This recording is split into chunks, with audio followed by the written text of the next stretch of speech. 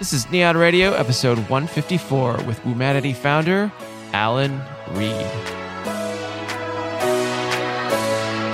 Welcome to Neon Radio. I'm your host, Nick Onken, fashion and lifestyle photographer for today's top brands, performers, and game changers. On this podcast, we explore the body, mind, and soul of the creative entrepreneur, bringing you inspiring guests to help take your creativity, business, and life to the next level.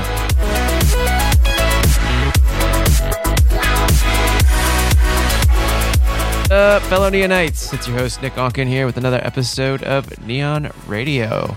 It has been a long, fun journey with this podcast, and we're taking a little bit more of a inward journey with a lot of these guests, and I'm excited to bring to you today's guest. Her name is Allyn Reid. She is the founder of Womanity and a co-founder of The Secret Knock. She is a wonderful, wonderful human. She has been one of the first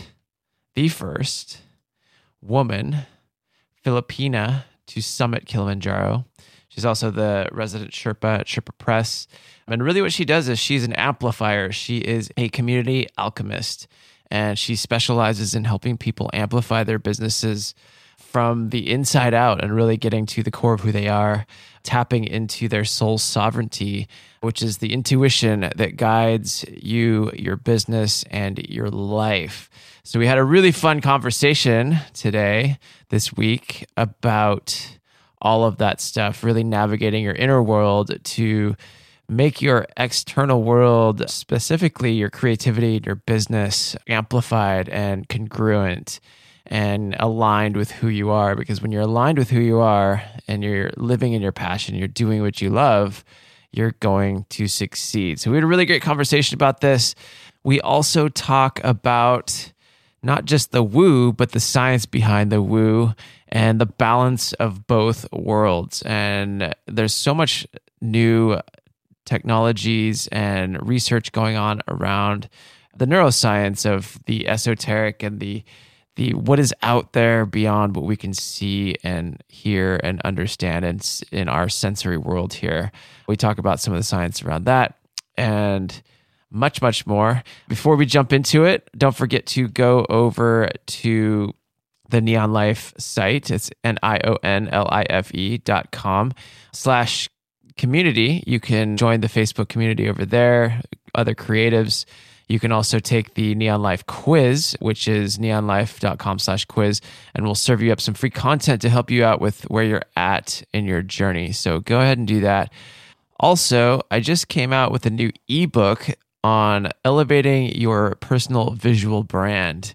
We've got 4 formulas in there to help you elevate your personal brand with the online and press world and all that. You can go to nickonken.me/personal brand. That's NICKONKEN.me/personal brand and download it for free over there. So with that, let's jump into it. I give you the one, the only. This is Allyn Reid.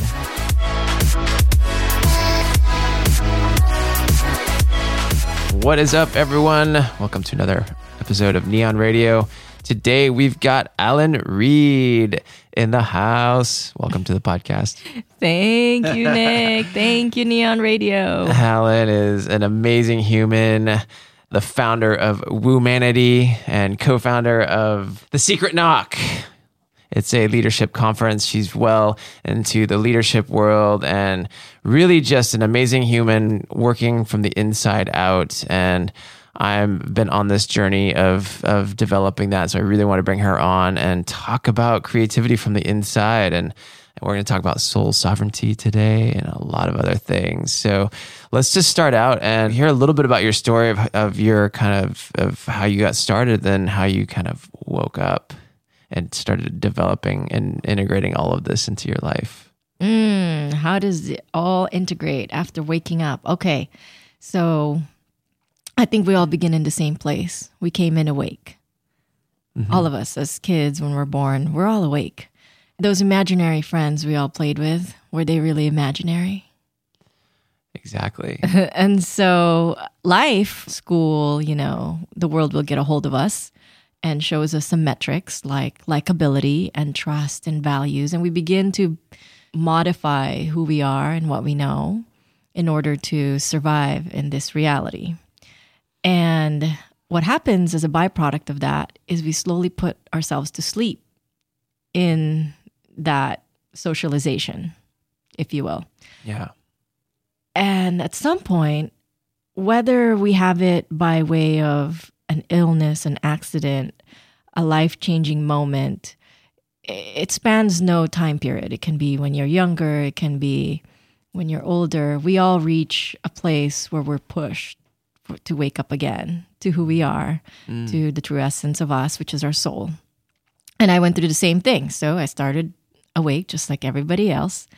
And to survive, when I was told I laughed too much, I didn't laugh as much. When I'm told you're too demanding, okay, let me demand a different way or demand less. Let me ask questions less. And I grew up in the Philippines, and there was a lot of magic and woo and mystic and shamanism woven into daily life. And it's woven in with religion, with health, with nutrition. It wasn't separate. And so, for example, like my brother was born with a brain tumor. And when you have a brain tumor or something, that big, it's like, oh, okay, let's go pray. And let's bring him to the hospital. And let's go hike and find those women shamans. Oh, wow. For healing. Wow. Yeah. So it was all very integrated into life. Nobody really thought anything of it. Nobody judged anybody for only going science or only doing religion or only doing healing. Yeah. It was sort of like a thing that you just did. It was a seamless thing. And, lucky for us, my grandmother actually belonged to this network of women shamans that people would hike this mountain for, right. for healing. And I would accompany her to help with my brother. And we would hike and sleep on rocks and wait, in line. And in waiting in that line, I saw a lot of really neat things that I didn't know were not normal until I came to America. Oh, wow. Yeah. What kind of things? So people who are coming in with deformities, with illnesses, with woes, and the ladies would treat them with tea, with prayer, with facilitation of energy, with speaking in tongues, with music and all kinds of things. Yeah. And walk away with lots of stories. And I'll hear a lot of stories. Oh, I feel so much better. Or this happened and then that happened. And, I actually didn't even come here for me. I came here for my granddaughter who lives in blah, blah, blah. And she's feeling better, that sort of thing. Yeah. So fast forward to, arriving in America at about 10 years old in the 90s. And there was no access to this stuff, really. And so also entering this phase of as a new immigrant, you're very driven. I came here and the bedroom you have was the room I was living in with 6 other people sleeping on the floor was a lot smaller than that bedroom. Yeah. So you have this will to survive and fight and make it. And that means going the academic route, excelling, achieving, succeeding. And I think by the time I was 20, I was like, I'm done. I was suicidal. I was felt so cut off to myself, despite, getting into the top college in the country and all these things that I did. Yeah. And we keep having these moments where we have that, where we sort of fall asleep on the way to something. Yeah. And then you arrive and you're like, ah! Yeah, it's like that autopilot. Yes, where am I? Who am I? So that's what the beginning of all this is, I suppose. Yeah, and so your path has been, you were consulting, you were working for different companies. You still work with CEOs and all kinds of different business owners, and you're an amplifier, which I love. I love the idea of that, and a community architect. And what does that look like in your world? Well, a baby example of it. I think I was 17. I went to a high school where we all had to dress in uniform, and we weren't allowed things like nail polish, or even the hair I have right now would be a big, huge no-no. So everyone is pretty scrubbed down to look the same. Yeah, she's got amazing platinum hair, by the way. It's good. It's sometimes lilac, sometimes it's pink. Like this is a huge no-no. Yeah. But I noticed there were these girls, my classmates, who were absent a lot. And I started to find out their stories. And one of them was actually really sick. So she was dealing with, I think, lupus. And then I found that two sisters were Bollywood like stars. Oh my God. And then I found out another girl was this world-class Polynesian Tahitian dancer that is in a dance troupe that competes around the world. Yeah. And I just started finding all these alter egos. Oh wow. That people had outside of the academic life. So I made up this thing called a talent show, and I called it a diversity talent show, and made up a diversity club. I made it up. And because I saw that there were so many aspects of an individual that gets left out when you only see them in one way. Yeah. And to build community around these aspects of ourselves that should be celebrated and not be scrubbed down. As an adult, I created something called Secret Knock. You mentioned earlier. So this group... That I totally butchered earlier. Oh, it's all good. It really is in casual, like people who have attended, we call it the knock. Are you going to the knock this round? Are you going to the knock this year? Yeah, absolutely. And the women, when I used to host women's like groups, we would call one another the knockers. Oh, love that. Love it. There is no butchering at all. Okay, it's more like good. You're in the family. The fact that you call it the knock. Perfect. But that was based on traveling and noticing that entrepreneurs and inventors, creatives were really amazing at their mission, but they were alone a lot. Yeah. A lot. And not that really they're lonely, but they're just alone. They are like that classic, Superman hero journey. And I thought, why don't we bring everybody together? Yeah. Because it's okay that we're alone in our daily goings about, because we are usually the ones in our community who are like us. We're pulling and gathering and sort of being the anchor that other people rely on. So, it is a kind of an isolated life, but not in a bad way. It is just sort of the task of the journey of a leader or of a creative. And I thought, okay, this can be a safe space for people who are on this path of contributing to others and who are by themselves a lot on, in the day-to-day part of it. And that's what the community is about as for this one. So community architecting, it's finding where the soul can rest. Whatever that means. This is just one translation of it. At 17, it's the alter ego. At this one, it's how do we bring together people who are alone a lot, but are on a mission. Yeah. So. Ooh, jump back to that. So 17, it's the alter ego. Yes. So tell me that story of how you, discovered that and what that means. Because, you're 17, you're like discovering who you are and who you want to be, right? Mm-hmm. The path of that, or what is the part of the story you want me to tell on that one? What's the story that brought you to that realization or that idea? I think it's a blend. I think if people blend their talents and what they have a knack for doing, like at the time, I was really craving togetherness and festivity and a party. There is that. There's the party life. American Idol was not out yet, and in the Philippines, like you watch talent shows all day long and all night long, singing shows, And I was like, wow, what if I could create something that kind of felt like a party, that kind of felt like people were showcasing, and I could just like watch them and applaud, like you're the bomb. And truthfully, the theme of alter ego really never left. I think in my work with people, the things that people struggle with internally is their alter egos. It's an aspect of our soul we all have. We all have actually several, and they turn into alter egos because we don't want to look at them because it's so unknown, or maybe there's bad thoughts in there, or there's whatever it is in there, whatever the X factor is that's in there. But it's an adventure for me. Yeah. So what are you referring to when you say the alter ego? Like what's your definition of it? The alter ego is a lot of times the non-PC version of you.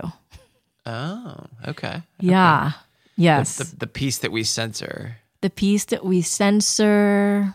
We don't really even know this aspect. You know, in women, I've seen women who are curving how they are sexually because it's what's not PC, but actually they own the promiscuity and they don't really care what people think, but they're very under the radar about it. And this creates isolation even in our most intimate friendships, you know, when you do this. Right. In men, it's like, I don't want to hurt others. Or I don't want to come off as a, can we say the a-hole word here? Like an asshole. I curse a lot. My alter ego is a sailor and it curses a lot. Fair enough. I do the same. You know, it's interesting because my friend actually just wrote a book called The Alter Ego Effect. I don't know if you know Todd Herman, but it just came out. And his whole thing is using alter egos to step into that higher self, or like finding what that higher self alter ego is and stepping into it. Like Beyonce's alter ego was Sasha Fierce, right? Yeah. And she would become that alter ego when she went on stage and when she was out in public and all that stuff until she actually became Beyonce, right? Do you think that has any correlation? Oh, absolutely. I think it's so key to success or achieving, or beyond that, it's the other half of that fulfillment that accompanies success. Like there's a lot of people with achievement and success but are empty inside. They can't feel it. Yeah. They can't bask in it, at least not without guilt. Right. Or, you know, or imposter syndrome or doubt or any of those things. Yeah. But to just really be in the genuineness of celebrating something where you are at in life. Yeah. It's essential to integrate the dark side. Yeah, absolutely. So when you talked about when you were coming through college, you were doing the thing, and then you kind of hit this place of like, I don't know if it was a rock bottom place or if it was a burnt out place or whatever it was.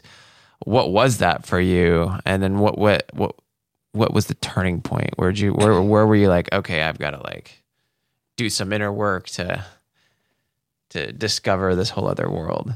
I wasn't even so versed in this whole working on self thing to even go, I got to work on myself. You know what I mean? Right. Well, maybe that's even a subconscious, like, I've got to it's like the pain thing or the accident thing or whatever that may be, right? I would say that the journey arriving to the point of like, I wanted out of this reality where I was just like, I want out. It was a lot of anger, and to the point of like, it's like very dark despair, and I felt like it was going to swallow me.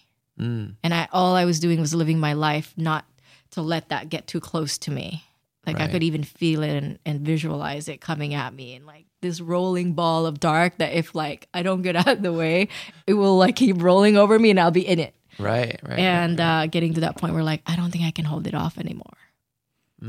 Yeah. So what snapped out of that? Well, I lived in the dorms, and the day or the evening I was like going to implement my plan was my boyfriend walked in.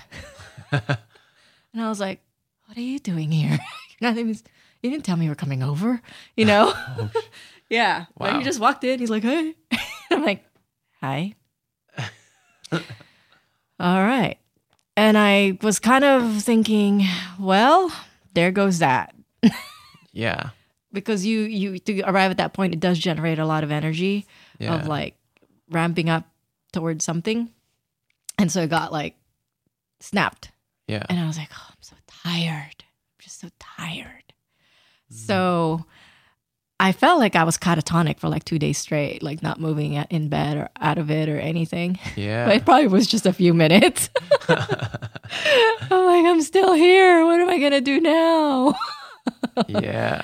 And I literally, all the question that I could come up with was, where do I start? How do I start?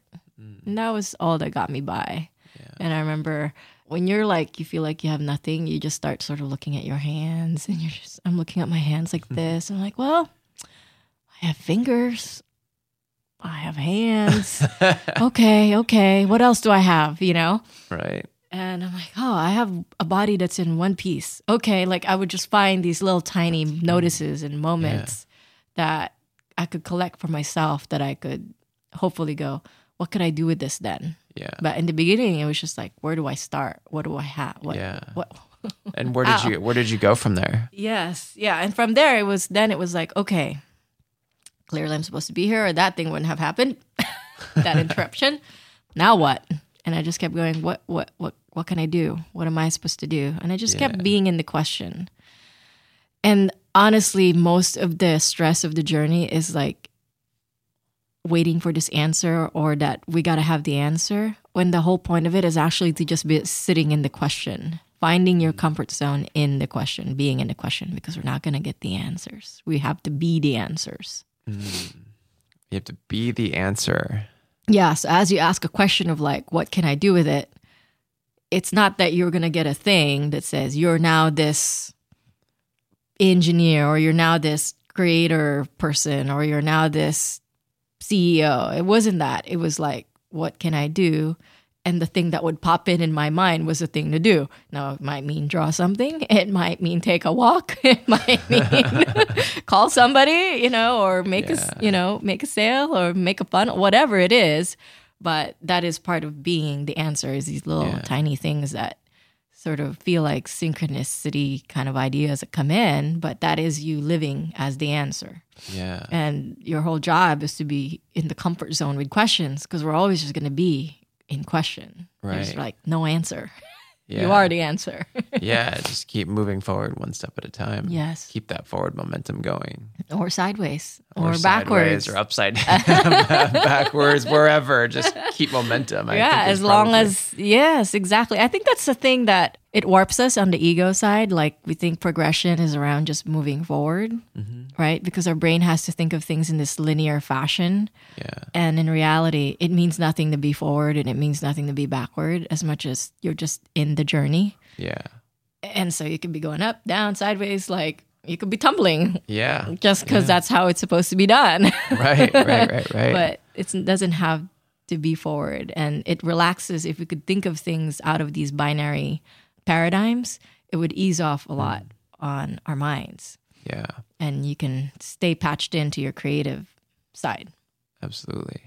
What kind of tools or things have you discovered that have helped your journey? Like spirituality tools, personal development tools, anything really, like books of that sort. There's been a whole slew of them. I've synthesized them into broad categories. Okay, and one, I know it's so simple, but it's asking questions.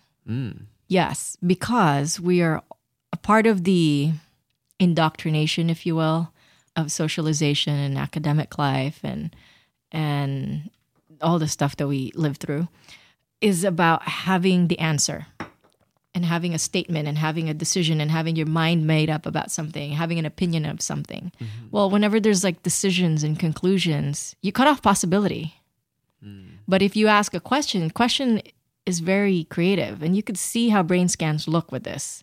When somebody says, I want to make $1 million. I want to make $10 million. Like the brain is just like, one, either your amygdala will fire up and cause your fight or flight mechanisms to turn on. Right. And then that's a whole nother ball game. But if you instead said, what would it take to make $1 million? What would it take to make $10 million? Both sides of your mind engage and opens up the corpus callosum, which is like, in the woo-woo world, it's like how you're patched in to the divine intelligence or to the intuitive intelligence that's around us. So it's a much more creative process to say, what would it take to make $10 million than to say, I'd like to make $10 million or I want to make $1 million or $10 million. Like that. Do you hear the difference of the statement and the question? Like you could feel that in your body. Like if you ask yourself a question, what would it take to lose 10 pounds versus I'm losing 10 pounds. Yeah, that makes sense. Because one, you're like, oh, what could I do? I could do this. I could do this. And then the other one creates like almost a stuckness to a certain extent. And the other one, the statement, you're now you've created a fence and you're either on one side of it or the other, right? Yeah. And with a question, there's no fence. The whole field is yours. It's just up to you to listen for the step that you need to take. Yeah. So that's the main thing. I really encourage people to ask questions in their minds to themselves. You'll be talking to yourself a lot. Don't we all do that already? Yes, but if you could retrain your mind to ask questions instead of the inner voice that's going, I'm this and I'm that, and all these like statement-based structures that's running through there, the change is amazing. It's fast and it's with ease. Yeah. And it defies a business plan. You know, if we were to say you put the steps that you need to take to get to your goal, it would defy like the sequencing of those steps. Because isn't it, that's what happens anyway. Nobody's business plan goes as planned, right? Nobody's weight loss plan goes as planned. Yeah. So might as well maximize it. It's not step 1, step 2. It's like step 1 and then step 8 and then maybe step 4 and then step 10. Right. Oh, and then there's this thing on the side. I don't know where it goes, you know, but you'll get there. A little bit of meandering here and there, and right.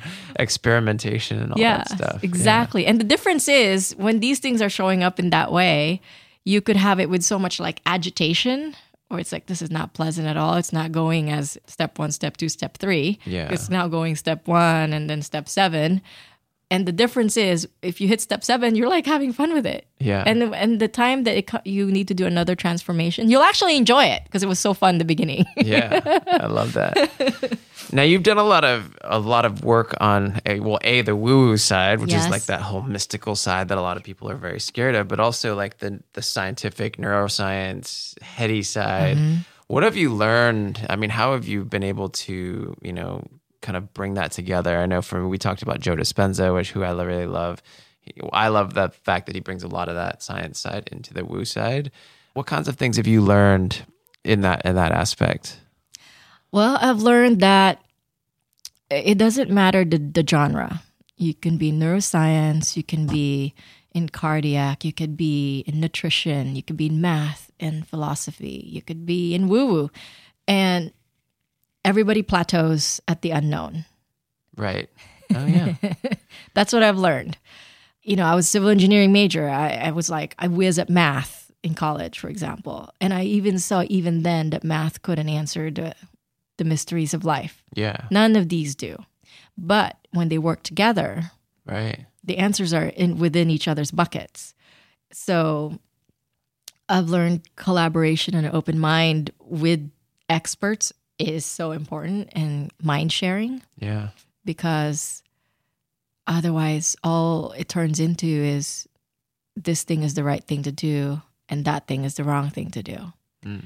And so what works? Okay, we'll get into that. I showed you this thing called Inner Wise, created by my good friend here, Dr. Uva.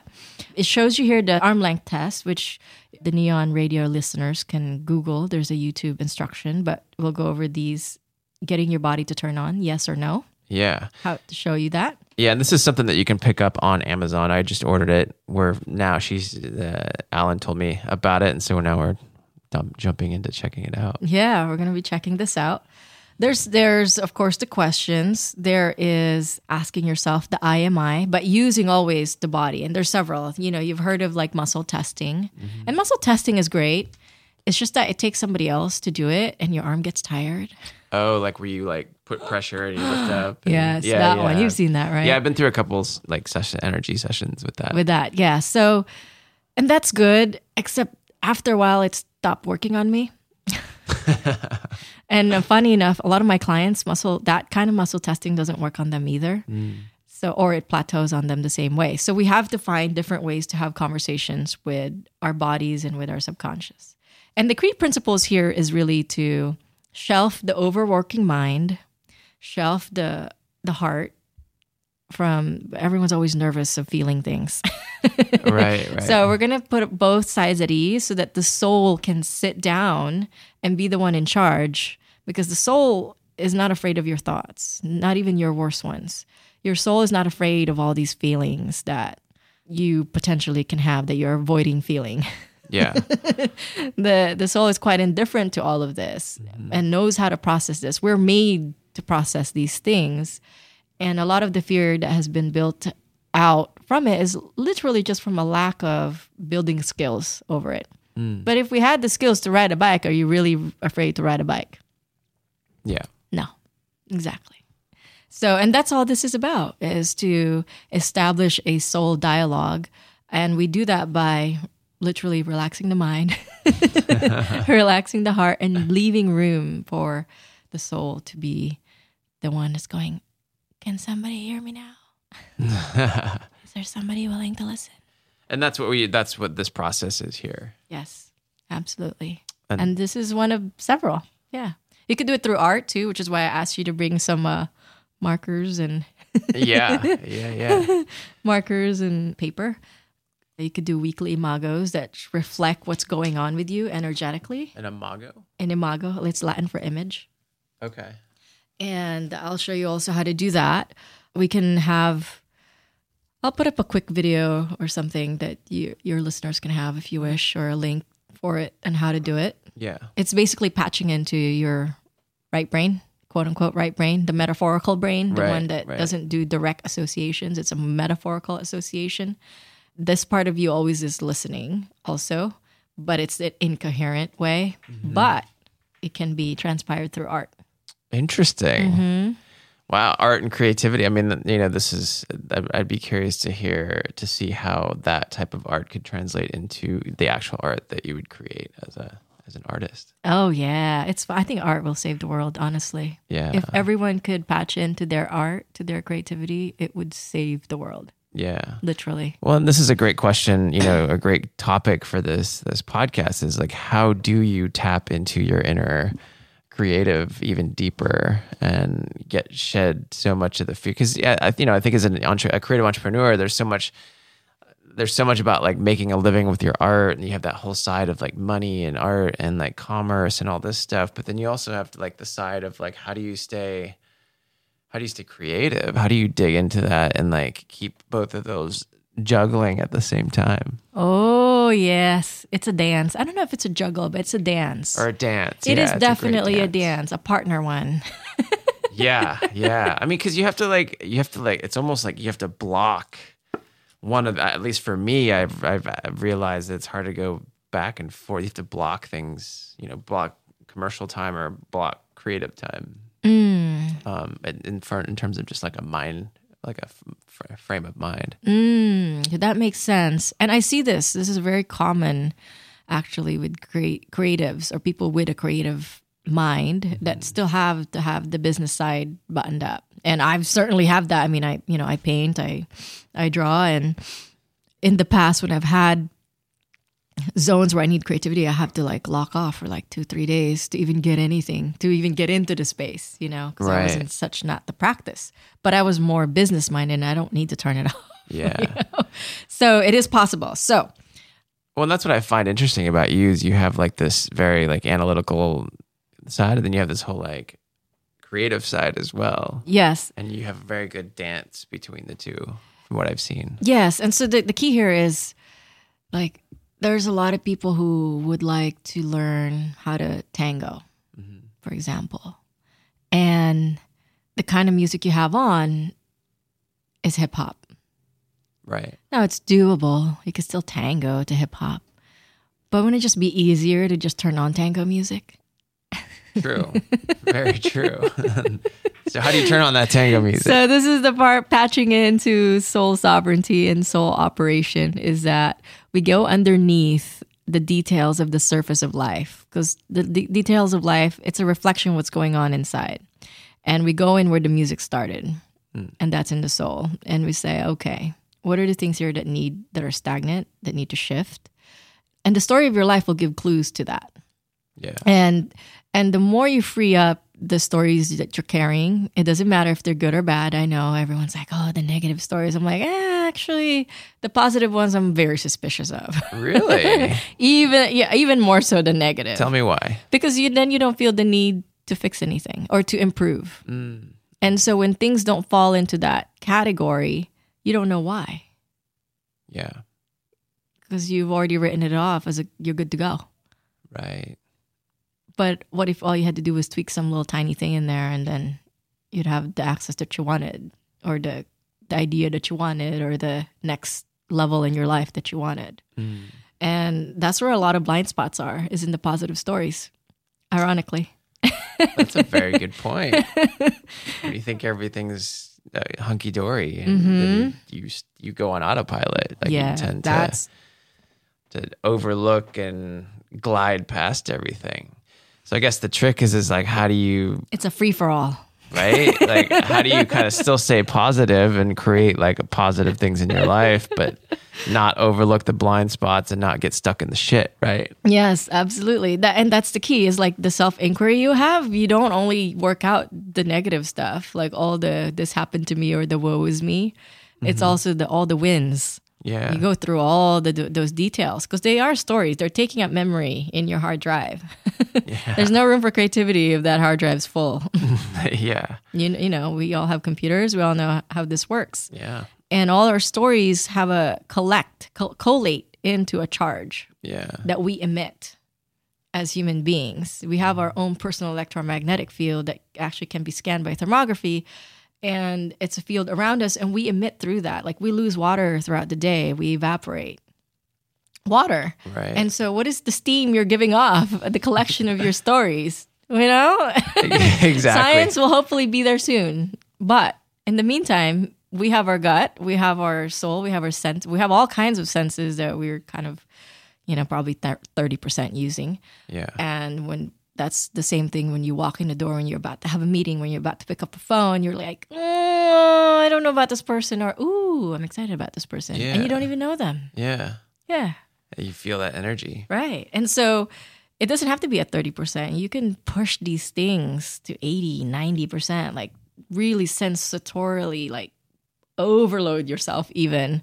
Yeah. But that can also be unhealthy if you have these stories that you're sitting on. So what are some tools that you use to defrag or like get rid of the trash and like get to that, like that intuition, that Satori? Oh, the inner wise. And it doesn't have to be inner wise. It can be, let's see, what else do I like? I like music. There's great music. There's binaural beats. There are, of course, crystals that you can configure around you. There's visual guided meditations. There's, of course, straight up just energy sessions on yourself. The majority of the work is not that you need to know how to go buy a crystal, or, you need to go attend a sound bath, or it's not, that's actually not the majority of the work. That's like, it's the same thing as giving somebody a pill. Right. The work is in the exploration, the figuring out where things are linking in your subconscious or in your heart that you didn't realize is there. Right. So making those connections. Those connections. Yeah. Journaling. Oh my God, journaling is a great. And there's people who can't journal, they can't write. This is me, I couldn't write. I would get growing up, I would start World War III by my journals in my house because people would read them. So it choked me to never write. And ironically, the few times I've written, people are like, "Oh my God, it's amazing work," and I'm like, hate it. I'm gonna die. I'm gonna get persecuted. Yeah, I don't consider myself a writer either. Yes, but if you could even just don't even think of it as journaling and writing. I even hate the word journaling. Just spew. Makes me want to gag. It's just so flowery. Did my journal today. I know. But I rather, when I'm in my very, very left brain masculine side, I'm like, let's document. Document it, and you just write down everything that's coming across, the thoughts that are coming across your frame. Yep. And if you got nothing to start with the sky is blue or gray. This is how I got myself to write. I would just bullet. I would literally 3 words would come out at a time. It was such a huge no, I am not going to feel. Yeah. So I would start with, okay, that. Oh, and then at 9:00 I had a meeting and so, and then it would start going. Yeah. And then when you get the details of life out, then the thoughts come in. Yeah. Of, I didn't like how I felt with that. I should have said this and I should have said that. And you interrupt yourself by writing out a question. Why did I say that? And what do? You answer your own question in your own documentation. And that's an interesting method too, right? I mean, to think a thought and then ask why you had that thought, or ask why you were feeling that.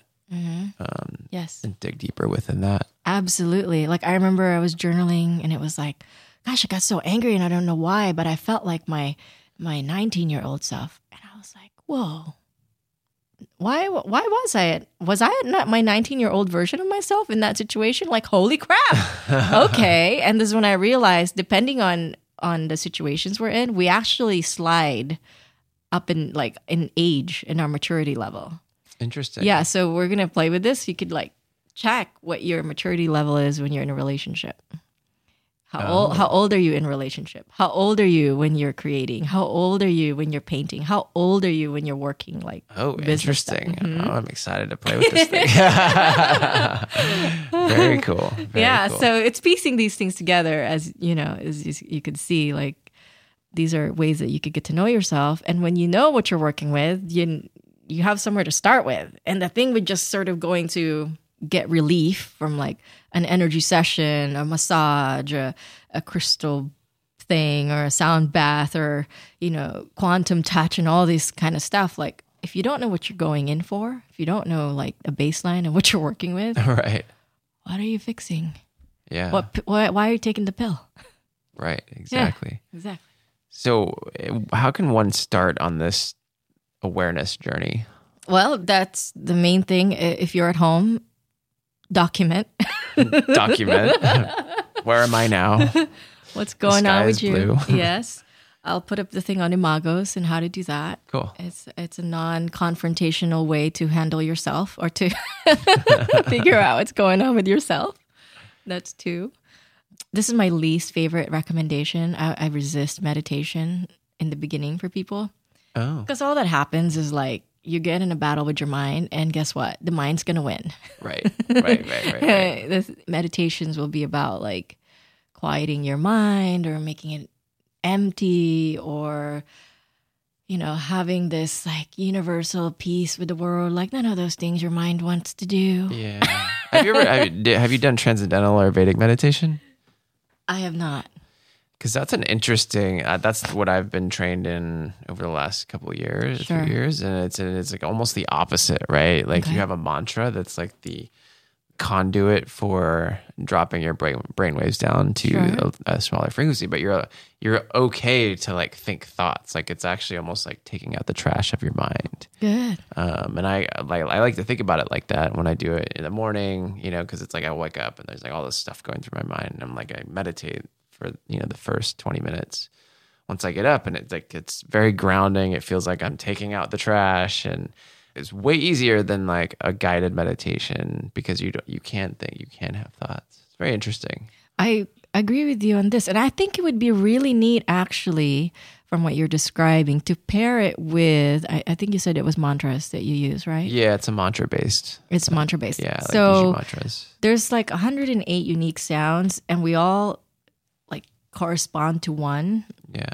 I'd have to find the guy who knows how to match up each person with that. But if you find that core sound that's innate to you, that would be probably the way I do transcendental. Mm-hmm. Yeah. I'd be curious to learn more about that. I didn't know there was. I knew that there's certain, like my teacher, she'll match up. She'll give you a mantra in the class. She'll give you a mantra, especially for you. Whatever. I mean, it's probably picking out one of the 108 mantras or sounds. Maybe that's how it works.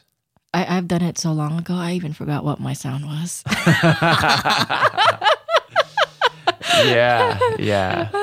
And and that's the thing. Like tools, they come and go. You use what's appropriate for you, right, at the moment. Yeah, there's all kinds of different fun stuff that you can play around with. I mean, for me, I've started doing breath work over the last year, which has been amazing and very healing, and also, gets me out of the default mode network in my brain and transcends into a different space. Mm-hmm. And also, I'd like to ask, why are you holding your breath so much? Why am I holding my breath so much? Like we actually all don't breathe that well. Like I could feel it whenever I come into LA, I start holding my breath. I'm like, I'm not breathing as deeply or as oftenly. Well, I mean, it's one of those things, right? There's probably a lot of anxiety or stress and things like that, and it's on autopilot, right? So we have to become aware and conscious of the way that we're breathing, and I think that's probably also why like doing breath work brings you to that space of being conscious and aware of your breath. And I would push that because that's where a lot of superpowers for my clients have been converting. Is what? From like when you hold your breath or you're having these things that you're doing on default with your body, I would say, okay, you know how to get to a place of stillness, but also what information are you aware of? Because our bodies are also scanners. It's aware of a lot of things. And I find like when we go straight into this place of like just wanting ease, we actually overlook the fact that we have some superpowers. So some of my clients, like they can see thoughts now going through their own clients' heads. Oh. They can, yes, like clear audio. Like one of them, he loves music and goes to festivals and DJs. And he came in and started a session. He was like, Allyn, I hear like thoughts of people in front of me, like people I don't know, like in coffee shops. I'm like, oh, you're like that movie. He's like, wow. Is that? I'm like, yeah, I get it. Oh my God. He's like, this happens. I'm like, Once we realize like we're not just sitting here avoiding anxiety as much as you're actually quite aware of some things around you, that if you could look at it beyond this thing that you need relief from, could actually give you some insight as to all the other things you're capable of. Wow. That's intense. But that's where his work has like, I mean, it has absolutely quantum the way he works with people. His income has gone like, I don't think he even doubled it or tripled it. I think it was like, yeah. He was like, I just made the money I thought I was going to make the whole year. This was in January. Yeah. And I was like, oh, that's funny. Not once did we talk about money and money mindset. Wow. Well, so that's a great question, right? Like how does tapping into soul sovereignty amplify, being the amplifier? Yes. How does it amplify what you're doing and your business and all of that? The soul sovereignty puts you in charge and you're no longer at the affect of the stimulus you're constantly receiving. That you're just reacting by way of anxiety or I'm stressed out now or I'm patched out of my creativity. I need to go lock off. Like all of that are not things you contend with as much as you're like, oh, that tells me this about this person I'm interfacing with. And you use it for you instead of just being the affect of these things that you have to go retreat from or go find a new tool to go cope with life. Right. You know what I'm saying? Like literally life becomes your bitch. I like that. That. So this is soul sovereignty. Like you are in charge, and the responsibility of being in charge is also being willing to dance with life because life is unpredictable. It will hand you some things. The more it realizes you're capable, it'll be like, okay, you handle this now. Here you go. Here you go. Whatever that looks like. Sometimes it's really great. Sometimes you're like, I could have asked for that a different way. Yeah. And that's okay. That's really when somebody says they want to push through their next thing, like that doesn't only mean you only have access to the good stuff. That means you got access to stuff you're responsible for too. Yeah, absolutely. So the soul sovereignty is like, how would you define it? Like, how would you explain it? Sovereignty, you're not using your mind. You're not only operating through your mind. You're not only operating through your heart. You're not only operating through your stomach or your skin. And I'll give you this visual. How about that for soul sovereignty? Let's do it. This is the visual, is that an airplane, and an airplane gets from point A to point B. It has a trajectory. And there are gauges. Our brain can stand for a gauge. Our heart can be another gauge. Our skin, our stomach, our intestines, our feet, our hands are a gauge. most of us are looking through the one little gauge. But if you zoom out a little bit, you realize there's a whole dashboard of gauges. And if you zoom out a little more, oh, there's a windshield. I can see it. If you zoom out a tiny bit more, like half a step back, cockpits are really, really tiny. You're like, oh, there's a chair. Oh, like, sit down. Yeah. And you're not really just using the gauge as the only window. Right. Okay. Which is what all of us are doing. We're making the gauge the window, the gas, the pedal, the brake. Yeah. All the things. And if you sit down, you use the entire set of gauges in the dashboard, including the windshield, to navigate you through, because a plane changes course a million milli tiny moves all the time. Still going there. I don't know how it's going to go there. It doesn't know either. Yeah. But it's getting there. Absolutely. So when you work with people, you help people step back and gain perspective to see all the gauges, the whole cockpit. Absolutely. To literally sit down and like, sit down. Yeah. You are the pilot. I love This is your plane. Here are all your gauges. Let's have orientation with your gauges, shall we? Absolutely. Yeah, I love that. And how did you discover this stuff for yourself? Because I lost my soul like over and over. I kept selling my soul. Where did it go? Yeah. No. But I think my first one, I actually did not know near deaths will cause like your soul to jump out of your experience. And I had my first one, I guess at 6 years old. I had no idea, or 7 years old. But like my son's age right now is when I had my first one, because I had an allergic reaction to aspirin and I turned blue. Whoa. So I had no idea. I almost died. Like, it was an astrologer that found it like when I was 28 or something, and I was like hitting a plateau in my life and I couldn't figure out why or where it was coming from. I just knew something was up. Yeah. And he was like, yeah, wow, you've had a couple near deaths. And I'm like, interesting. I could only think of like 2. It's like, no, you had one young. And I was like, what are you talking about?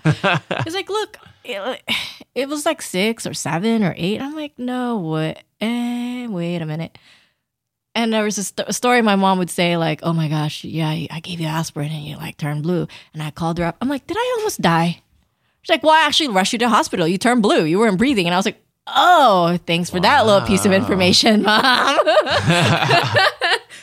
And I was like, oh, so I haven't been in my own body in a really long time. And so the second time that happened, which actually I think just compounded, that incident, was I almost drowned when I was 11. Wow. Yeah, I had just gotten here from the Philippines. There was a pool party from church, and I didn't know pools were deep. I went swimming in the Philippines, but all those pools were 2 feet tall, 2 feet deep, or 3 feet deep. I didn't know there was like a concept of 6 feet deep pool. There's just no way I could have thought of it. Yeah. I go down the slide, and I can't come back out. And I literally see my body struggling. I'm looking at myself, my body struggling to come up. Yeah. I'm in the water. And I'm like, I'm in the water. But no, I'm in the water over there. That's my body. And I'm like, oh. What? Okay. This is interesting. Very. And very. I thought, well, do I stay or do I go? And before I could even finish, I got pulled out. A priest pulled me out. Wow. Yeah. He noticed I wasn't coming up and he pulled me out. Crazy. Mm-hmm. And so that is actually my first experience of like, oh, we've got a soul. Like, there's a thing in charge and I don't know where I've been that whole time. Yeah. And I still, I got nobody to talk to about this. Nobody knows I'm having this experience. I saw the world like so differently since then, and I couldn't explain it and I didn't understand. And I just tried to participate as best I can, which is why I was kind of like really discombobulated, reaching to my 20s. And so that's how it came to be for me. And being caught up in the quest for having a great network and knowing the right people and being in the right place and no longer being poor and sleeping on the floor of somebody's bedroom with 6 other people. Really, that kind of honestly exacerbated this connection with myself that I didn't understand or I have no framework at all. Yeah. And so in the last 3 or 4 years, I went through a hard dark night of the soul where like my whole life was just like shut down. Like shut down. Like I no longer resonated with the people I was surrounded by. My marriage fell apart. My businesses were not going well. And it was a definite like, what is happening? Yeah.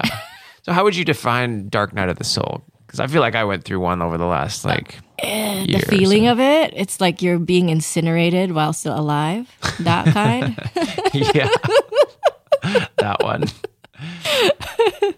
And there's no tools you've had before that point that could possibly assist you. Right. But you somehow have this little tiny pinpoint of a light that says, just keep looking at that. You'll make it out somehow. Right. And you're like, huh? What? But all I feel is despair and sad and a spiral. Yeah. That's like the dark night of the soul. Spiral, disconnected from the world. Yeah. Questioning everything. Everything.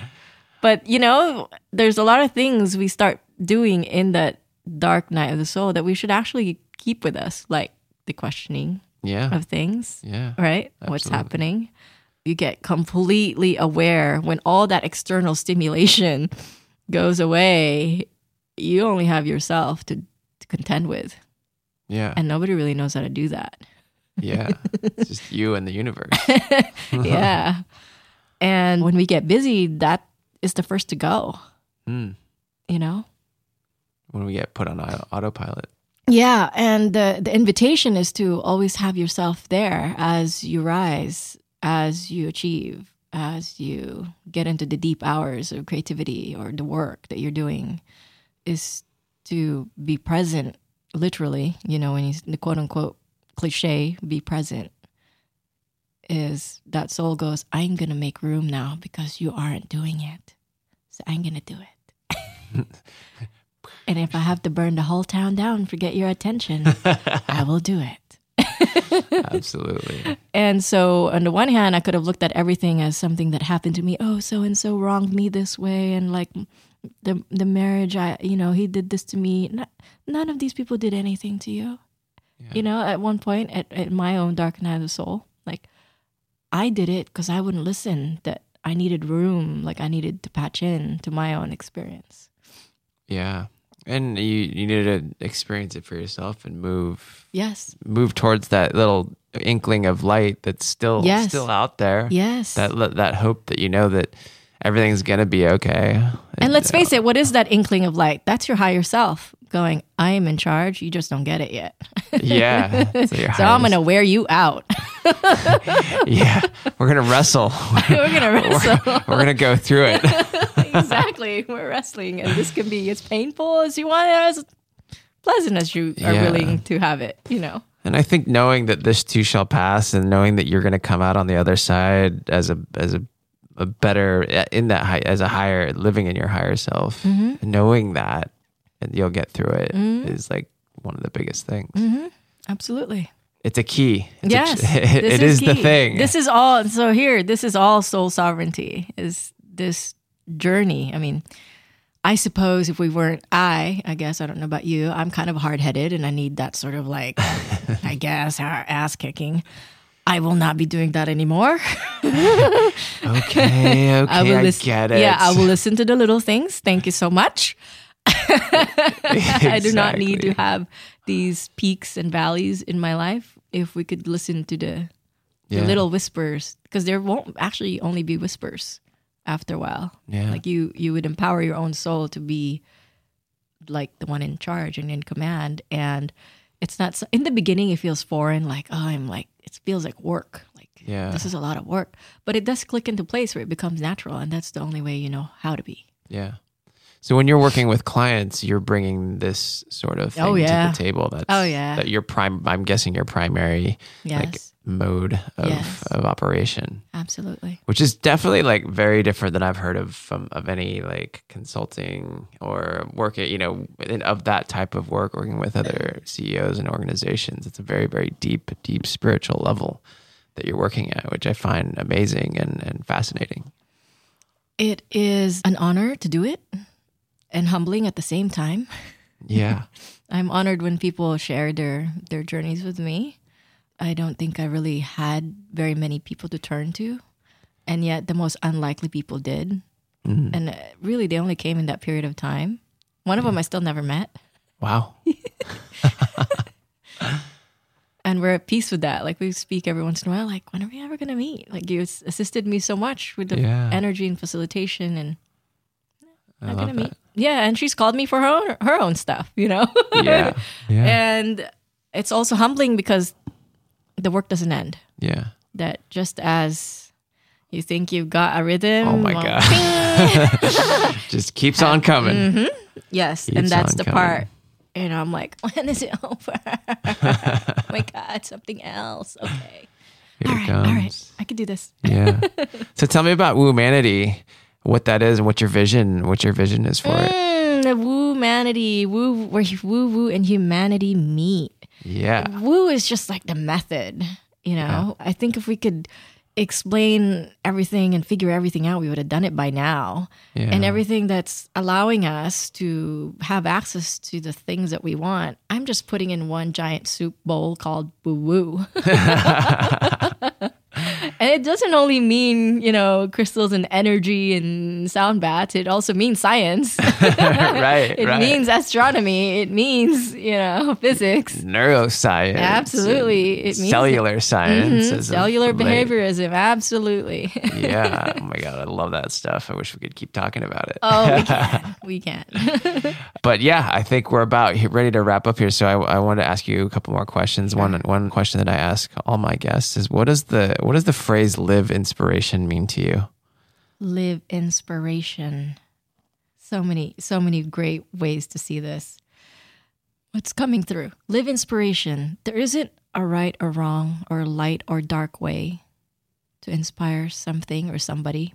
Live inspiration is that you have a dance with the being and the doing. We're human beings and we're also human doings. And the blend of both and understanding that then moves people to aspire for that kind of functioning. So this is living inspiration. It isn't that you're creating content that inspires others.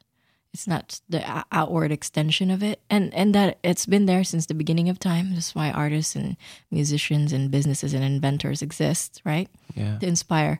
But also, we're coming in a point in our progression as a human collective where it's beyond the instant gratification of inspiration. Yeah. It's about being the functioning of inspiring.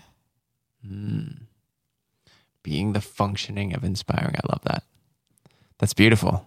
Thank you. And this is really where gotta do what it takes. That is Woo-manity. It's woo. Beautiful. Beautiful. Well, thank you. And where can people find you and follow you and see what you're up to? Oh my gosh, I am ridiculously easy to find. Woo-manity.com. I'm on Instagram as Woo-manity. Facebook, Twitter, all of that. I also contribute to Entrepreneur Magazine on women's leadership. So any one of those, I'll be at the next Secret Knock in March, and also at the Momentum by Thrive Union the few days after. So I'm around. I'm super easy to find. Beautiful. Well, I acknowledge you for the light that you're being in this world, and thank you for sharing your wisdom with us today. Thank you for having me.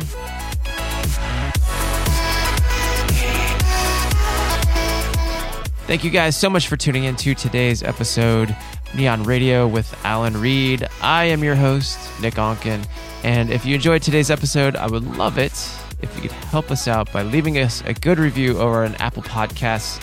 Do that right in the app. You can also share the episode out at neonradio.com/EP154. And you can also check out the show notes and the links that we talked about on the episode today over at that page. So it's nionradio.com/EP154. So with that, you know what time it is. It's time to go out and create your life by creating every small moment. And we'll see you next time.